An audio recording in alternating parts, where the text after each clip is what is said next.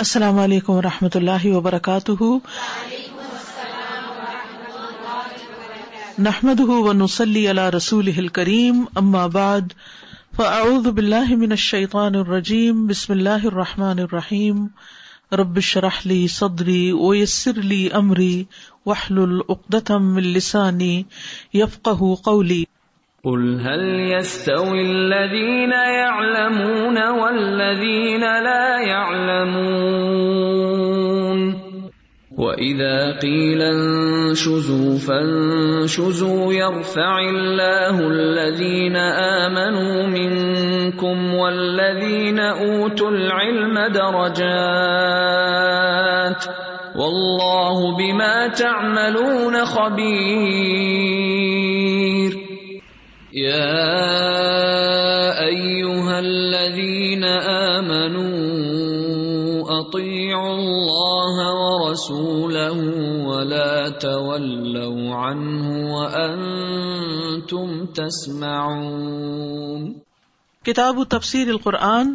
باب ما جعل الله من بحيرة ولا سائبة ولا وصيلة ولا حام. باب اللہ تعالیٰ کا یہ قول کہ اللہ تعالیٰ نے نہیں بنایا من بحیرتن کوئی بحیرہ، ولا سائبتن اور نہ کوئی سائبہ، ولا وصیلتن اور نہ کوئی وسیلہ، ولا حامن اور نہ کوئی حام. یہ مختلف جانوروں کے نام ہیں جن کو اہل عرب بتوں کے نام پہ آزاد چھوڑ دیتے تھے، ان سے کوئی کام نہیں لیتے تھے، کوئی فائدہ نہیں اٹھاتے تھے.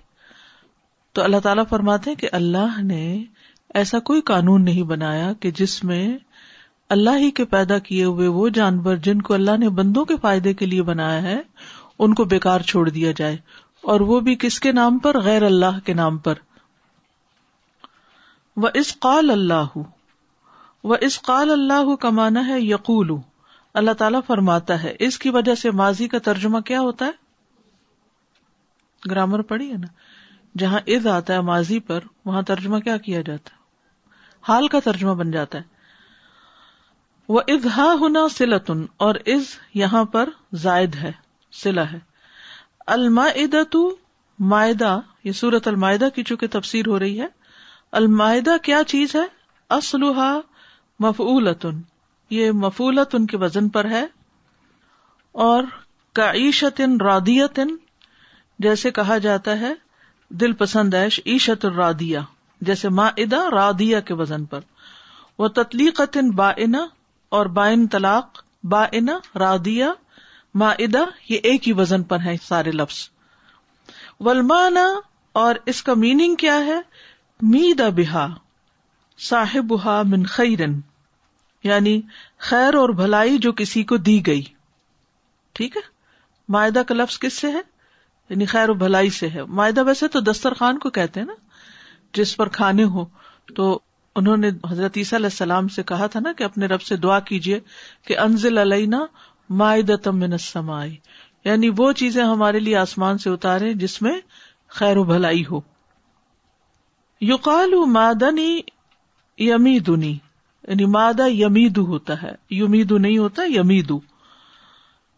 وقال ابن عباس، اور ابن عباس کہتے ہیں متوفی کا معنی کیا ہے؟ ممیتو کا، تمہیں موت دینے والا ہوں. بیسیکلی یہ لفظ تو سورۃ آل عمران میں آیا ہے، لیکن یہاں فلما توفیتنی کی مناسبت سے آیا ہے، یعنی سورۃ المائدہ میں فلما توفیتنی کا لفظ آتا ہے تو اس اعتبار سے. حدثنا موسیٰ بن اسماعیل حدثنا ابراہیم بن سعد عن صالح بن کیسان عن ابن شہاب عن ابن المسیب قال، سعید بن مسیب جانتے ہیں؟ سعید بن مسیب کون تھے؟ تابعی تھے، بہت بڑے مقام اور درجے کے تابعی ہیں. تو سعید بن مسیب کہتے ہیں، اب یہ ان کی وضاحت ہے بحیرہ، صائبہ وغیرہ کے بارے میں، تو غور سے سنیے کیونکہ یہ قرآن مجید میں آیات میں لفظ آئے ہیں، اس لیے ان کا معنی حدیث کی روشنی میں سمجھنا ضروری ہے. البحیرۃ، بحیرہ جو ہے، التی یمنع درھا، جس کا دودھ روک لیا جاتا ہے. للطواغیت، بتوں کے لیے. طاغوت کی جمع ہے طواغیت. طاغوت کا لفظ قرآن میں آتا نا، طاغوت کا ویسے معنی تو ہم شیطان بھی کرتے ہیں، لیکن طاغوت کا معنی بت بھی ہوتا ہے. فلا یحلبها احد، تو ان کا دودھ کوئی بھی نہیں دوتا، من الناس، لوگوں میں سے، یعنی ان جانوروں کو آزاد چھوڑ دیا جاتا، کوئی ان کا دودھ نہیں نکالتا، یعنی ان کا دودھ لیا ہی نہیں جاتا، ویسے ہی گھومتے پھرتے ہیں.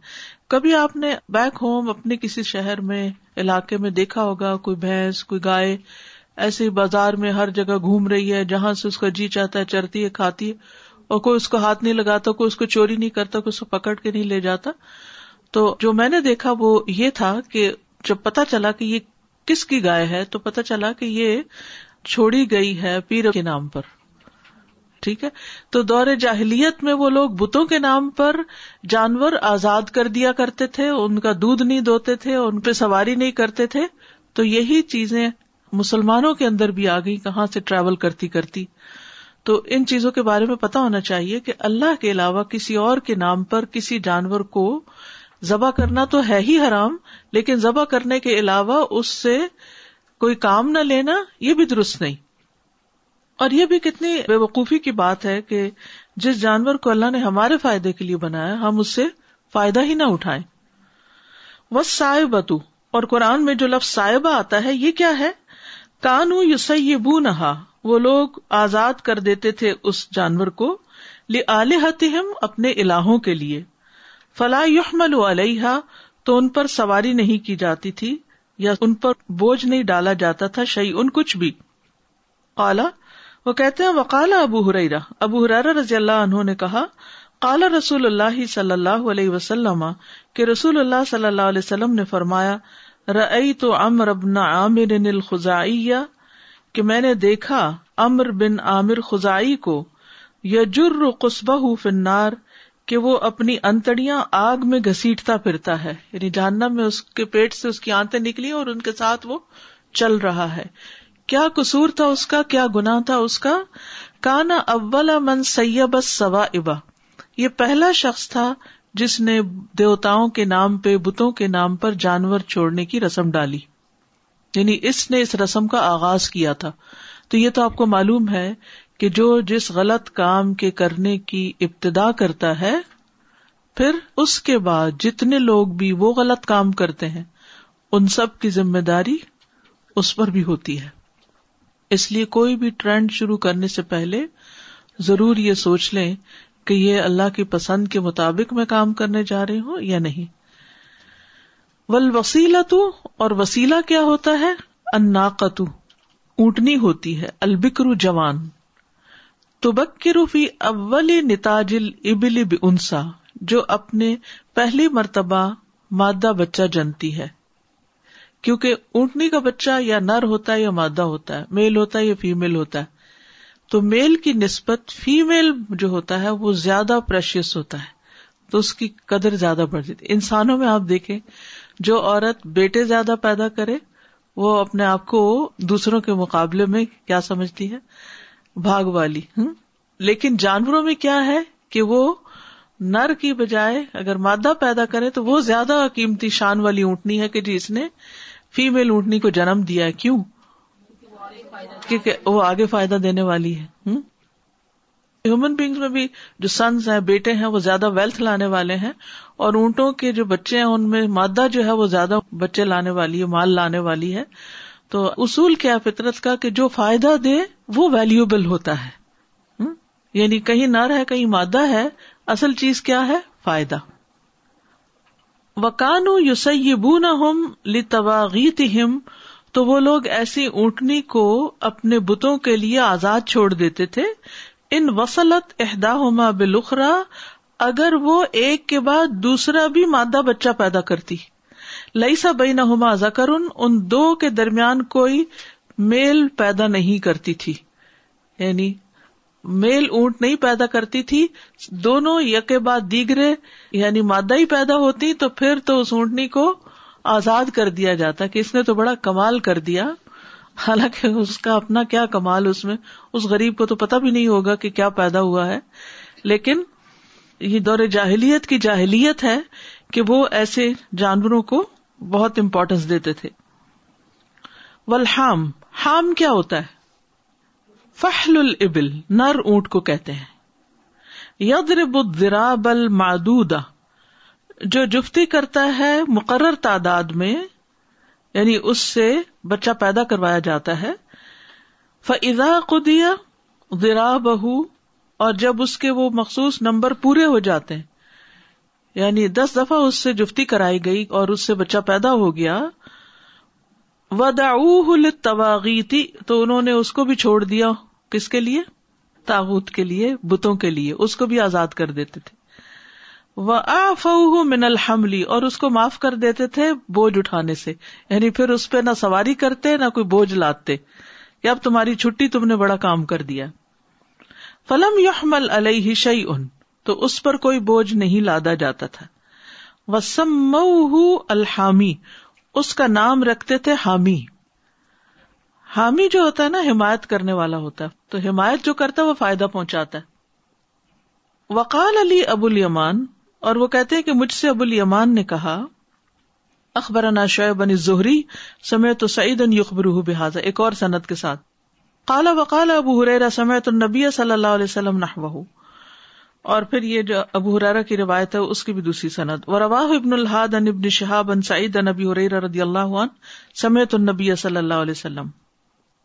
تو یہ دور جاہلیت کی کچھ رسمیں تھی جن سے پتہ چلتا ہے کہ نبی صلی اللہ علیہ وسلم کی آمد کتنی بڑی رحمت تھی ان لوگوں کو بتوں کے نام پر اپنا دین اور دنیا دونوں کا نقصان کرتے ہوئے جو آپ نے ان کو نجات دلائی ان رسموں سے.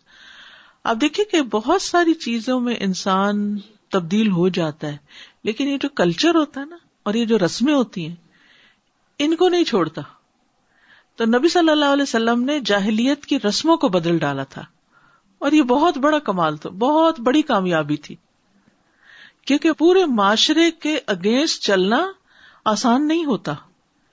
کسی بھی معاملے میں، شادی بیاہ کا معاملہ ہو، فوتگیوں کے معاملے ہو، لین دین کے، رسم و رواج کے، تو عموماً لوگ اس موقع پر کیا کہتے ہیں، ہمارے ہاں تو یہ ہوتا ہے، وہ کہتے ہیں ہمارے ہاں یہ ہوتا ہے، ہم تو ایسے کرتے ہیں، ہم تو ویسے. وہ خود ہی انہوں نے نارم سیٹ کیے ہوئے ہوتے ہیں، ان کے پیچھے کوئی لاجک نہیں ہوتی، بس اسی طرح ہی رسمیں پڑ گئی ہوتی. اور بعض رسمیں تو بہت نقصان بھی دیتی ہیں، لیکن اس کے باوجود لوگ کیوں ان کی پابندی کرتے ہیں؟ مرنے کے وقت یا شادی کے وقت منگنی کی رسم یا اور اسی طرح کی بے پناہ رسمیں جن میں ڈھیروں مال خرچ کرتے ہیں. کیوں کرتے ہیں؟ کیونکہ لوگ کرتے ہیں اور ڈرتے کس سے کہ اگر نہیں کریں گے تو لوگ باتیں بنائیں گے. تو اس مائنڈ سیٹ سے نکالنا کہ لوگوں کی باتوں کا انسان کو ڈر نہ رہے اور انسان انڈیپینڈنٹلی اور اپنے سوچ اور عقل کے مطابق اور اللہ کے دین کے مطابق فیصلہ کرے، یہ بڑی ہمت کا کام ہوتا ہے. اگلی حدیث ہے، حدثني محمد بن ابی یعقوب ابو عبداللہ الکرمانی حدثنا حسان بن ابراہیم حدثنا یونس عن الزہری عن عروۃ عن عائشہ رضی اللہ عنہا قالت قال رسول اللہ صلی اللہ علیہ وسلم رسول اللہ صلی اللہ علیہ وسلم نے فرمایا، رأیت جہنم یحطم بعضها بعضا میں نے جہنم کو دیکھا کہ اس کا ایک حصہ دوسرے حصے کو کچل رہا ہے، توڑ رہا ہے. حطمہ کہتے ہیں توڑ پھوڑ کر دینے والی، یعنی جہنم کی آگ خود جہنم ہی کی آگ کو جسے کھا رہی ہو. اتنی شدید آگ ہے کہ وہ اتنی ڈسٹرکشن والی کہ یوں لگتا ہے کہ وہاں کوئی چیز بچ نہیں رہی. ایون جو آگ جل رہی ہے اس کو بھی، یعنی ایک شعلہ جو زیادہ بڑا ہوتا ہے وہ شاید دوسری کے اندر گتھم گتھا ہو رہا ہوتا ہے. وَرَأَيْتُ عَمْرًا اور میں نے عمر کو دیکھا، يَجُرُّ قُصْبَهُ کہ وہ اپنی آنتیں گھسیٹ رہا ہے، وَهُوَ أَوَّلُ مَنْ سَيَّبَ السَّوَائِبَ اور وہ پہلا شخص تھا جس نے بتوں کے نام پر اونٹنیاں چھوڑنے کی رسم ڈالی تھی. باب وَكُنْتُ عَلَيْهِمْ شَهِيدًا مَا دُمْتُ فِيهِمْ فَلَمَّا تَوَفَّيْتَنِي كُنْتَ أَنْتَ الرَّقِيبَ عَلَيْهِمْ وَأَنْتَ عَلَى كُلِّ شَيْءٍ شَهِيدٌ. سورۃ المائدہ کی 117 آیت ہے اور اس سے پیچھے آیت کا کچھ حصہ اور بھی ہے. ما قلت لهم حضرت عیسیٰ علیہ السلام کہیں گے کہ میں نے ان سے نہیں کہا الا ما امرتنی به مگر وہی جو تو نے مجھے حکم دیا تھا. اے اللہ میں نے اپنی قوم کو بس وہی بات بتائی جو آپ نے مجھے بتائی تھی، اور وہ کیا تھی؟ ان اعبدوا اللہ ربی و ربکم کہ اللہ کی عبادت کرو جو میرا رب بھی ہے تمہارا رب بھی. یعنی میں نے انہیں کبھی یہ نہیں کہا تھا کہ میں اللہ کا بیٹا ہوں اور تم میری عبادت کرو، میں نے انہیں اللہ ہی کی عبادت کا حکم دیا تھا. اور میں ان پر گواہ تھا جب تک میں ان میں رہا، پھر جب تو نے مجھے اٹھا لیا تو تو ہی ان پر نگران تھا، اور تو ہر چیز پر گواہ ہے. اس سے کیا بات پتہ چلتی ہے کہ پیغمبروں کو غیب کا علم نہیں ہوتا مگر وہی جو اللہ تعالیٰ خود ان کو دے دے، کیونکہ وہ کہتے ہیں کہ مجھے نہیں معلوم میرے بعد انہوں نے کیا کیا. یعنی عیسیٰ علیہ السلام کو یہ نہیں معلوم کہ لوگ ان کے جانے کے بعد ان کو اللہ کا بیٹا کہہ رہے ہیں. تو قیامت کے دن اللہ تعالیٰ ان سے پوچھیں گے اَأَنْتَ قُلْتَ لِلنَّاسِ اتَّخِذُونِي وَأُمِّيَ إِلَٰهَيْنِ مِن دُونِ اللَّهِ، کہ کیا تم نے لوگوں سے کہا تھا کہ مجھے اور میری ماں کو دو الہ بنا لینا، خدا بنا لینا اللہ کو چھوڑ کر؟ تو وہ اس وقت یہ کہیں گے کہ میں نے انہیں بالکل کچھ نہیں کہا، میں نے تو بس ان کو وہی کہا تھا جو آپ نے مجھے بتایا تھا. اور وہ کیا تھا کہ اللہ کی عبادت کرو. ہر پیغمبر نے لوگوں کو اللہ کی عبادت کی طرف بلایا، لیکن بعد میں لوگوں نے اپنی مرضی کے ساتھ چیزوں میں تبدیلیاں کر لی. حدثنا ابو الولید حدثنا شعبہ اخبرنا المغیرۃ بن النعمان قال سمعت سعید بن جبیر عن ابن عباس رضی اللہ تعالی عنہما قال، ابن عباس کہتے ہیں خطب رسول اللہ صلی اللہ علیہ وسلم، رسول اللہ صلی اللہ علیہ وسلم نے خطبہ دیا. فقال، پھر فرمایا، یا ایھا الناس، اے لوگو، انکم محشورون الی اللہ حفاتن عراتن غرلن، بے شک تم سب اللہ کے پاس اکٹھے کیے جانے والے ہو، ننگے پاؤں، ننگے بدن، بغیر ختنے کے. اب دیکھیے کہ قبر میں جب انسان کو دفنایا جاتا ہے تو کفن پہنا کے دفناتے ہیں، لیکن کچھ ہی عرصے کے بعد کفن کیا ہوتا ہے؟ مٹی میں مٹی ہو جاتا ہے اور انسان کا جسم کیڑے مکوڑے کھا جاتے ہیں.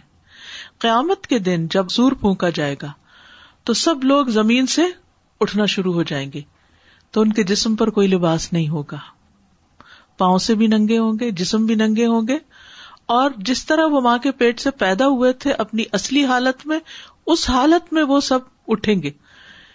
اس میں آپ دیکھیے کہ جیسے انسان نے مرنے کے بعد اگر اپنی آنکھیں کسی کو دی یا اپنا کوئی اور عضو دے دیا، یعنی آرگن ڈونیشن کر دی، تو وہ اس شخص کے ساتھ نہیں اٹھے گا، وہ اوریجنلی کہاں پھر واپس آئے گا؟ جس کو اللہ نے دے کے پیدا کیا تھا. اسی طرح ختنے میں جو انسان کے جسم سے گوشت کا چھوٹا سا ٹکڑا ہٹا دیا جاتا ہے وہ بھی واپس جڑ جائے گا. یعنی جس طرح کوئی انسان پیدا ہوا قیامت کے دن پورے اسی جسم کے ساتھ اٹھے گا، چاہے دنیا میں اس کا ہاتھ کٹ گیا پہلے یا ٹانگ کٹ گئی، بعض اوقات بیماریوں میں ہوتا ہے نا کہ کڈنی چلا گیا، کچھ اور سرجری کے ساتھ بیماریوں کی وجہ سے، لیکن قیامت کے دن سب لوگ صحیح سلامت اٹھیں گے، لیکن کسی کے اوپر لباس نہیں ہوگا. تو اس میں ایک اور جگہ پر آتا ہے کہ حضرت عائشہ نے پوچھا کہ ہمیں شرم نہیں آئے گی کہ ہمارے کپڑے نہیں ہوں گے؟ تو آپ نے فرمایا کسی کو اتنی ہوش ہی کہاں کہ کوئی کسی دوسرے کی طرف دیکھے. یعنی اس وقت کسی کو یہ نہیں ہوگا کہ اچھا کس کے باڈی فگرز کیسے لگ رہے ہیں اور کون موٹا اور کون پتلا اور کون کیسا، نہیں، کسی کو ہوش نہیں ہوگی. لیکن یہ انسان کی حیثیت ہے. دنیا میں آتا ہے بے لباس اور قیامت کے دن اٹھے گا بے لباس. آج ہم اپنے لباس کی وجہ سے کتنا فخر کرتے ہیں اور ہزاروں روپے صرف لباس پر ہی خرچ کر دیتے ہیں اپنی شان بنانے کو، لیکن قیامت کے دن اس لباس سے کوئی شان نہیں بنے گی. وہ انسان کے اپنے عمل اور اخلاق کے ساتھ اور نیکیوں کے ساتھ ہوگی. ثم قال کما بدأنا اول خلق نعیدہ، پھر آپ نے یہ آیت پڑھی، کما بدأنا، جیسے ہم نے ابتدا کی، اول خلق، پہلی تخلیق میں، نعیدہ، ہم اس کا اعادہ کریں گے. یعنی پہلی تخلیق کے وقت جیسے ہم نے بنایا تھا ویسے ہی ہم دوبارہ بنا دیں گے. وعدن علینا، یہ ہمارا وعدہ ہے. انا کنا فاعلین، بے شک ہم ایسا کرنے والے ہیں. یعنی یہ تو ہو کر رہے گا. تمہیں قیامت کے دن دوبارہ جی اٹھنے میں کوئی شک نہیں ہونا چاہیے. اور اس کے لیے دلیل کیا دی؟ جو لوگ آخرت کو نہیں مانتے اور جو کہتے ہیں قیامت کے بعد دوبارہ کیسے اٹھیں گے، عمر کے ہڈیاں ختم، سب مٹی میں مل گئے، مٹی ہو گئے. تو اللہ تعالیٰ کہاں سے دلیل لاتے ہیں کہ پہلی دفعہ کس نے پیدا کیا تھا؟ جس نے پہلی دفعہ پیدا کیا وہ دوبارہ بھی پیدا کر لے گا. ماں کا پیٹ بھی تو قبر کی طرح ہی ہے نا. تو اس خبر سے اگر صحیح سلامت جیتا جاگتا بچہ برآمد ہو سکتا ہے تو زمین کے پیٹ سے انسان کیوں نہیں برآمد ہو سکتا؟ اس بات کے سمجھنے میں کیا مشکل ہے؟ انا کنا فاعلین، ہم ایسا کرنے والے ہیں، یہ کر کے رہیں گے. الی آخر الآیہ، آخر آیت تک. ثم قال، پھر فرمایا، الا وان اول الخلائق یکسا یوم القیامت ابراہیم، سنو قیامت کے دن مخلوق میں سب سے پہلے جس کو لباس پہنایا جائے گا وہ ابراہیم علیہ السلام ہوں گے، کیونکہ ان کو آگ میں پھینکا گیا تھا نا. الا وانہ یجاء برجال من امتی، دیکھو میری امت کے کچھ لوگ میرے پاس لائے جائیں گے. فیؤخذ بہم ذات الشمال، پھر انہیں بائیں طرف لے جایا جائے گا، یعنی جہنم کی طرف. قرآن مجید میں آتا ہے نا سورۃ الواقعہ میں، اصحاب الیمین، اصحاب الشمال اور سابقون السابقون. اصحاب الیمین وہ ہوں گے جو جنت کی طرف جا رہے ہوں گے، اور اصحاب الشمال وہ ہوں گے جو جہنم کی طرف جا رہے ہوں گے. آپ فرما رہے ہیں کہ میری امت کے کچھ لوگ جب اٹھیں گے تو انہیں جنت کی طرف نہیں جہنم کی طرف لے جایا جائے گا. وہ کیوں؟ فاقول، تو میں کہوں گا، یعنی آپ پہچان جائیں گے ان کو. آپ کس سے پہچانیں گے اپنی امت کو؟ وضو کے اعضاء سے. تو آپ دیکھیے جو وضو ہی نہیں کرتا، جو نماز ہی نہیں پڑھتا، اس کی کیا پہچان ہوگی؟ قیامت کے دن نبی صلی اللہ علیہ وسلم اس کو کہاں سے پہچانیں گے؟ اس کے تو اعضاء ہی نہیں چمک رہے. تو اسی لیے نماز نہ پڑھنا جو ہے وہ کفر کے برابر قرار دیا گیا نا. تو بہرحال اب یہ یا تو منافقین ہوں گے یا وہ لوگ ہوں گے کہ جنہوں نے کبیرہ گناہ کیے ہوں گے اور نمازیں بھی پڑھی ہوں گی ساتھ. مثلا ایک شخص نماز بھی پڑھتا اور ماں باپ کا سخت نافرمان ہے، تو ماں باپ کی نافرمانی جو کبیرہ گناہ ہے. اسی طرح نمازیں بھی پڑھی لیکن اس کے ساتھ چوری چکاری بھی کی. آپ دیکھیں گے کہ بعض اوقات لوگ عمرہ کر کے آ رہے ہوتے ہیں واپس، کبھی آپ کو بھی اتفاق ہوا ہوگا، اور عمرے کی فلائٹ پہ آ کے جو ہی جہاز میں بیٹھتے ہیں کبھی وہ اٹینڈنٹ کے ساتھ جھگڑنا شروع کر دیتے ہیں. اور کوئی صاحب واقعہ سنا رہے تھے کہ انہوں نے دیکھا کہ ایک شخص نے اٹھتے ہوئے جہاز سے 3 کمبل اپنے بیگ میں ڈالے اور وہ اتر رہا تھا. یعنی ادھر سے عمرہ کر کے آئے ہیں، ادھر سے جہاز کا سامان چوری کر کے اپنے ساتھ لے جا رہے ہیں. تو اب آپ دیکھیے کہ ایک طرف نمازیں پوری ہیں اور دوسری طرف کبیرہ گناہوں کا ارتکاب کیا ہوا ہے. تو نبی صلی اللہ علیہ وسلم جب ان کے ہاتھ پاؤں چمکتے دیکھیں گے وضو کی وجہ سے تو پہچان جائیں گے، اور آپ کہیں گے اصحابی، یہ تو میرے ساتھی ہیں. فیقال انک لا تدری ما احدثوا بعدک، تو کہا جائے گا آپ کو نہیں پتا انہوں نے آپ کے بعد کیسے کیسے نئے کام کیے، یعنی بدعات کو رواج دیا، نئے نئے کام شروع کر دیے جو دین کی اصل میں نہیں تھے. فاقول کما قال العبد الصالح، تو میں بھی کہوں گا جیسے ایک نیک بندے نے کہا، یعنی عیسیٰ علیہ السلام نے، وَكُنْتُ عَلَيْهِمْ شَهِيدًا، میں ان پر گواہ تھا، مَا دُمْتُ فِيهِمْ، جب تک میں ان کے اندر موجود تھا. فَلَمَّا تَوَفَّيْتَنِي كُنْتَ أَنْتَ الرَّقِيبَ عَلَيْهِمْ، پھر جب آپ نے مجھے فوت کر لیا تو آپ ہی ان پر نگران تھے. تو اس سے کیا پتا چلتا ہے کہ انبیاء علیہ السلام کو غیب کا علم نہیں ہوتا مگر جتنا اللہ تعالیٰ ان کو بتا دے. انبیاء کے رخصت ہونے کے بعد انہیں اپنی امت کے اعمال کی خبر نہیں ہوتی. یعنی اب نبی صلی اللہ علیہ وسلم کو یہ نہیں پتا کہ ان کی امت کیا کیا بدعتیں کر رہی ہے، کیا کیا کبیرہ گناہ کر رہی ہے یا اور کیا کچھ کر رہی ہے. وہ قیامت کے دن ہی حال کھلے گا. فَيُقَالُ إِنَّ هَؤُلَاءِ لَمْ يَزَالُوا مُرْتَدِّينَ، کہا جائے گا کہ یہ لوگ برابر دین سے برگشتہ رہے، علی اعقابہم، اپنی ایڑیوں پر، منذ فارقتہم، جب آپ نے ان کو چھوڑا، جب آپ ان سے جدا ہوئے. یعنی جب آپ ان سے جدا ہوئے کا مطلب کیا ہے کہ آپ کے بعد یہ مرتد ہو گئے. آپ کو معلوم ہے کہ نبی صلی اللہ علیہ وسلم کی وفات کے بعد جب ابوبکر رضی اللہ عنہ نے خلافت سنبھالی تو اس میں کچھ قبائل جو تھے وہ جو نئے نئے اسلام میں داخل ہوئے تھے اسلام کی شان و شوکت دیکھ کر، لیکن جب ان پہ پابندیاں آئی، نماز پڑھنا ہے، زکوٰۃ دینا ہے، تو وہ آپ صلی اللہ علیہ وسلم کے زمانے میں تو چپ کے رہے، لیکن جو ہی آپ دنیا سے گئے تو انہوں نے زکوٰۃ دینے سے انکار کر دیا، مرتد ہو گئے. تو زکوٰۃ نہ دینے والوں کو مرتد شمار کیا گیا اس زمانے میں. اور پھر حضرت ابوبکر نے ان سے جنگ بھی کی تھی اور پھر زکوٰۃ کا نظام جو تھا وہ اسٹیبلش کر دیا. باب قولہ ان تعذبہم فانہم عبادک، اللہ تعالیٰ کا قول ہے، یعنی اللہ تعالیٰ فرماتے ہیں اور پیغمبر کہیں گے حضرت عیسیٰ علیہ السلام، ان تعذبہم فانہم عبادک، اگر تو ان کو عذاب دے تو تیرے ہی بندے ہیں. یعنی یہ تیرے ہی بندے ہیں، اگر تو انہیں عذاب دینا چاہے تو دے سکتا ہے، تیری اپنی تخلیق ہے، تیری اپنی مخلوق ہے. آیت کے آخر تک سورۃ المائدہ کی 118 آیت ہے، وَإِن تَغْفِرْ لَهُمْ فَإِنَّكَ أَنْتَ الْعَزِيزُ الْحَكِيمُ، اور اگر تو انہیں معاف کر دے تو بے شک تو زبردست ہے، غالب، حکمت والا ہے، کمال حکمت والا ہے. حدثنا محمد بن كثير حدثنا سفيان حدثنا المغيرة بن النعمان قال حدثني سعيد بن جبير عن ابن عباس عن النبي صلی اللہ علیہ وسلم قال، نبی صلی اللہ علیہ وسلم نے فرمایا، انکم محشورون، بے شک تم اکٹھے کیے جاؤ گے، یعنی حشر ہوگا سب کا. وَإِنَّ نَاسًا يُؤْخَذُ بِهِمْ ذَاتَ الشِّمَالِ، اور کچھ لوگوں کو بائیں طرف سے پکڑا جائے گا.